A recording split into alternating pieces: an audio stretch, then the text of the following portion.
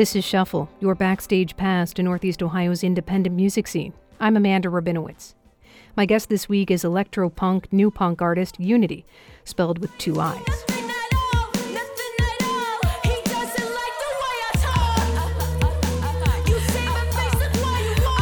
Born in Philadelphia, 20-year-old Asia Raven Clark has been going to school and making music in Cleveland for the past 2 years. And she says she's fallen in love with the city and its music scene.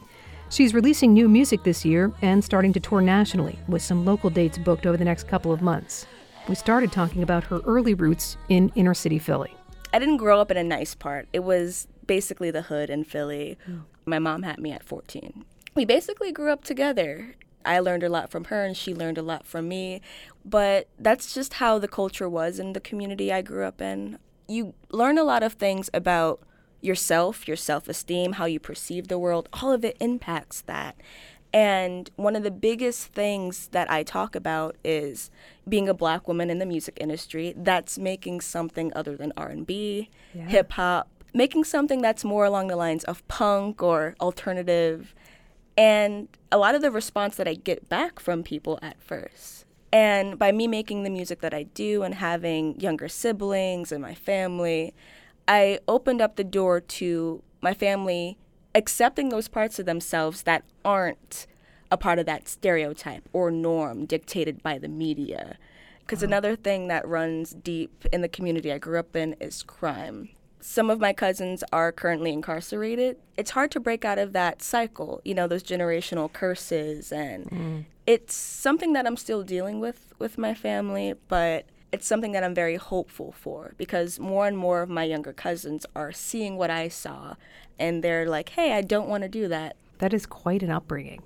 Yeah, really chaotic, but it shaped the person that I am. It made me very tough, which is why I kind of naturally started to get more attracted to different music like punk and metal and weird genre fusions and stuff.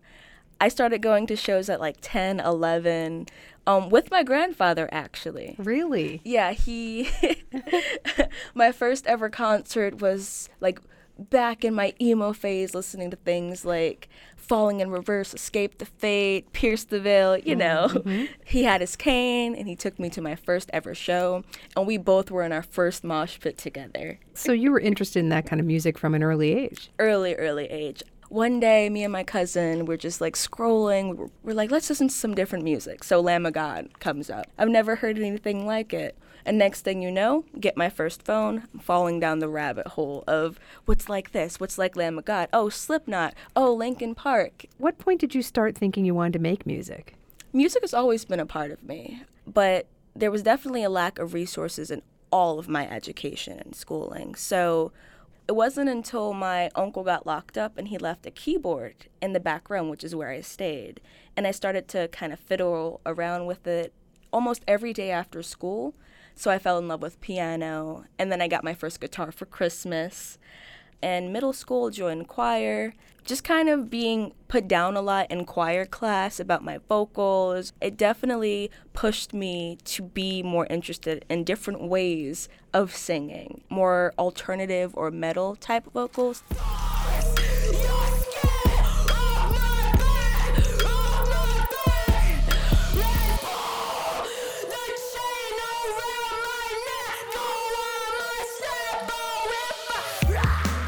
How did you end up in Cleveland from Philadelphia?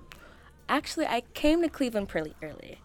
I let my mom know that I wanted to go to Tri-C to study recording arts and tech because I knew that I need something to fall back on if something goes wrong. Yeah.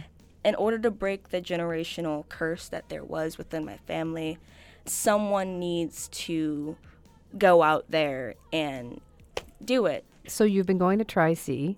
Yep. And you've been making music. Absolutely. Talk about some of the music that you've put out or recorded, or what have you been doing musically? Yes, so my first ever project that I worked on was called Hives. And that was the first ever thing that I officially wrote, recorded, and did not delete. Because another thing that came with all that stuff from choir and being put down is that it made me very insecure about the music that I created, that it wasn't good enough. So I deleted so much I've made when I was younger. But I love what I'm doing now. And you're finding a very accepting scene here? Oh, absolutely. Cleveland has one of the best scenes for Black independent musicians starting out. If you're interested in making like punk or alternative or like genre fusion type of stuff, Cleveland is the place because it has a huge scene of people with very diverse music tastes. And it's not necessarily about the music that you make. It's more about the emotion or how you're connecting with the people that's listening. And since Cleveland is small, everyone knows everyone, so it's a lot easier to build that connection. That's a perspective you don't hear that often. Especially coming from a place where, you know, I was one of the only Black kids that listened to Slipknot and going to punk shows. So coming here and finding there's an entire community of people of color that loves doing that. I'm a kid in a candy store. Tell me lies and give me everything. Stupid sticky eyes, poison what you menacing. Tell me lies and give me everything. Stupid sticky eyes, poison what you menacing. Tell me a bit about Uniity.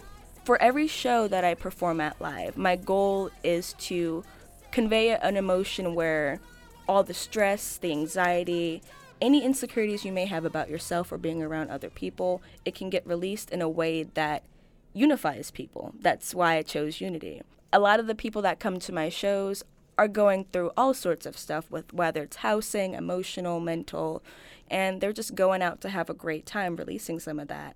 So in a lot of Uniity shows, it's a lot of jumping, moshing, singing, dancing. A lot of people sometimes will probably put their arm around you and sing to you. That's happened to me a few times. And I love that. I love that culture of community.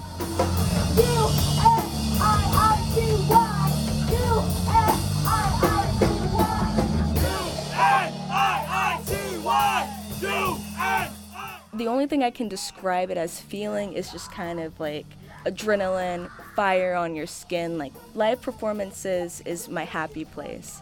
I watched a video on your Instagram of you, it must have been in the studio, singing some vocals. And to just hear the vocals with nothing else, I was like, how does she do that?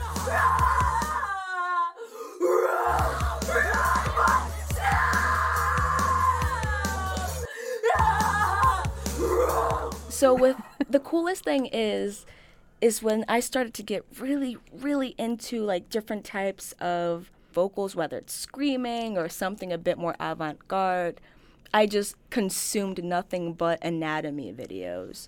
One of my favorite vocalists in terms of like screaming and heavier vocals is Will Ramos from a band Lorna Shore. They put a camera down his throat while he was screaming, and he has some of the most like visceral, beefy noises I've ever heard.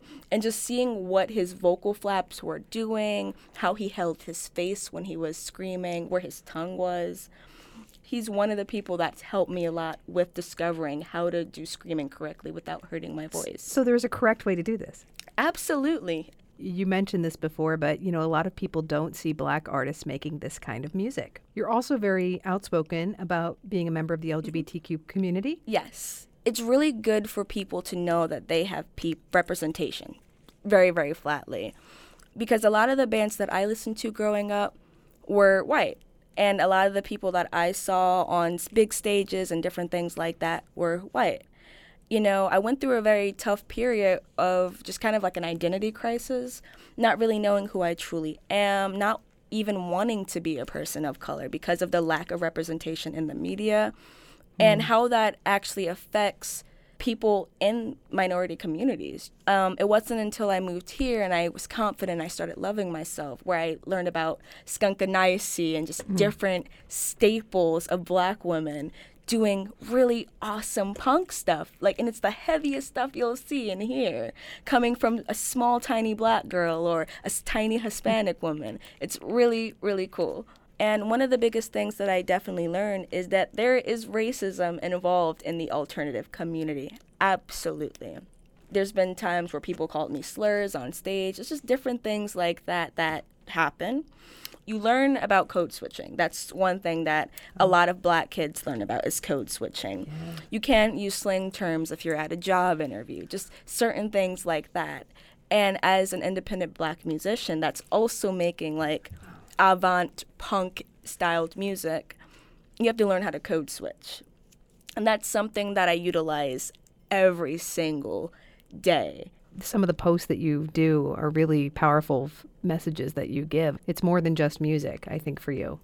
I try my best to send out positivity online as much as I can, posting pictures that are unfiltered. If I ever have kids one day, or even my cousins and my sisters who are currently still trapped within this generational cycle within my family, they have to love themselves. That's the biggest thing. I would be able to do any of this. I would not if I didn't love myself.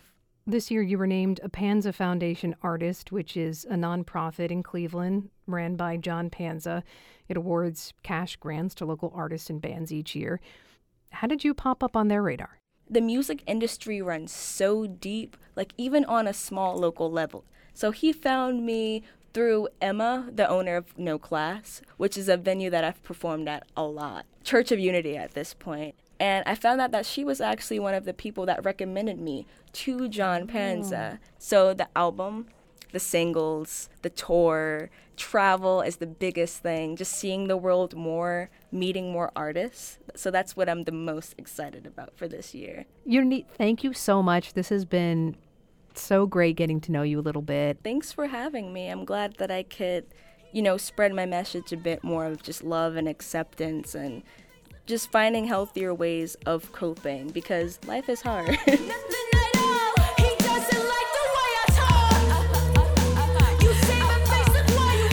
You can find links to Unity's music along with photos and more Shuffle episodes at ideastream.org/shuffle. Be sure you're following the podcast, and if you like what you hear, rate it and write a review. And most importantly, share it. We'll be back in 2 weeks with a look at a unique outdoor concert series filmed with no audience in the Cuyahoga Valley National Park. Brittany Nader is Shuffle's producer. I'm Amanda Rabinowitz. Thanks for listening.